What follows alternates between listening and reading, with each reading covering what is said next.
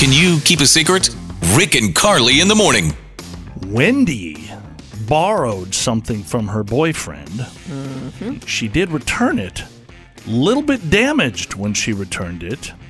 He has, and this is a high-ticket item we're talking about. What was it you borrowed? What happened? And what are we doing here, Wendy? Well, I borrowed my boyfriend's truck. Mm-hmm. And not only did I borrow it, he didn't know about it. And I backed into one of those little red concrete poles. Oh, boy. So I didn't even realize, that it was any damage to it at first. So I didn't bother to mention the accident to him. Mm-hmm. And it seemed to work out so far. But then a couple of days later, when Eric went out and noticed that dent in the bumper, he went, wow, he was totally flipping out. He was talking about, how it's $800 in damage. And he went all out there assuming that it was one of his employees that drive a red golf cart. So I still haven't told him yet. And I don't know how to handle it right now. And I don't really want to, I don't have a car. So I can't be banned from driving. I don't know what to do. Well, so his truck is like your form of transportation right now. Yes, so it's my only form of transportation is using his vehicle. So I don't want to get banned from it just from, borrowing it that one time. That's such an interesting word, like your boyfriend is banning you. You are banned from the truck. Well, maybe if you're just honest with him about it, he can work through it and he won't ban you from the truck. It sounds scary, though. I've been in this situation, not exactly, of course, but similar. When somebody is so fuming mad, and you were originally going to just say, like, oh, hey, I'm sorry, I did that. How can we fix this and move forward? But you see that they're so mad, you don't want to tell the truth. No, and they're blaming someone else. It's like, no. Okay. All right. So, and if you see how he loves the truck, you would understand why it feels like, I'm doomed. Yes. Okay, we get it. We're going to call your boyfriend. You take a big, deep breath, Wendy, just like Carly did. Yep. And we'll get through this together, okay? Okay.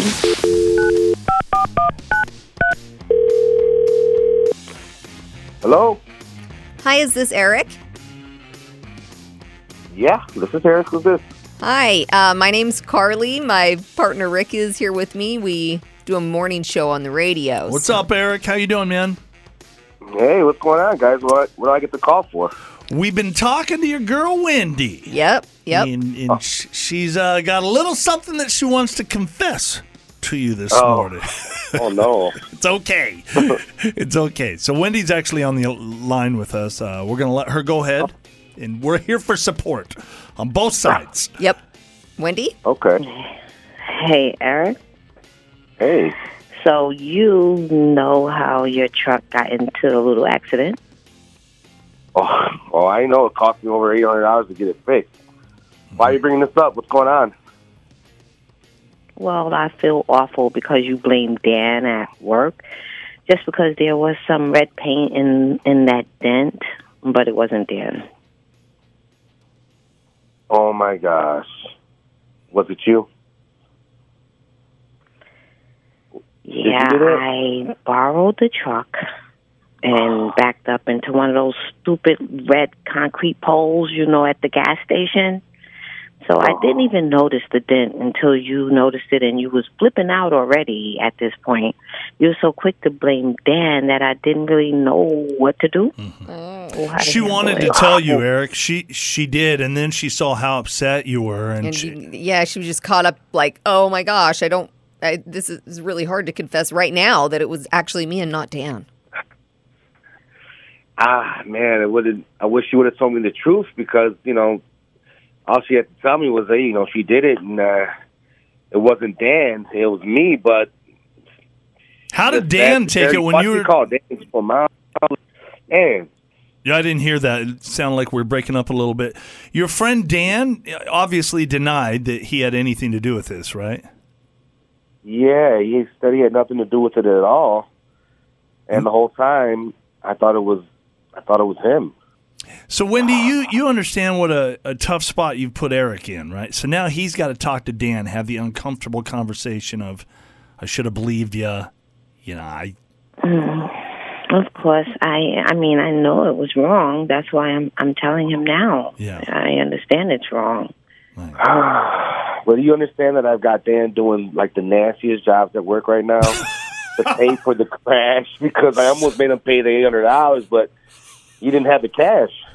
So he's doing nasty jobs at work. And he did Great. I got all types of stuff that he would normally not do. Oh, we should have Wendy. got Dan on the phone, I too. know. That would have been good. I mean, I feel real awful about that. Oh, that's rough. I'll make it up to you and Dan somehow. I'm really, really sorry. I'm so sorry. Well, Wendy, you know, you don't have a car right now, and, you know, but I think from now on, you're done borrowing my truck, you know, because, you know, like maybe we'll get you a bike or we could probably look into getting some type of cheap car or something for you, but I don't think you're going to be using my truck anymore. Something she can ram it into things, and it's not that big of a deal. It's so nice of you. Maybe I'll get you a bicycle, sweetheart.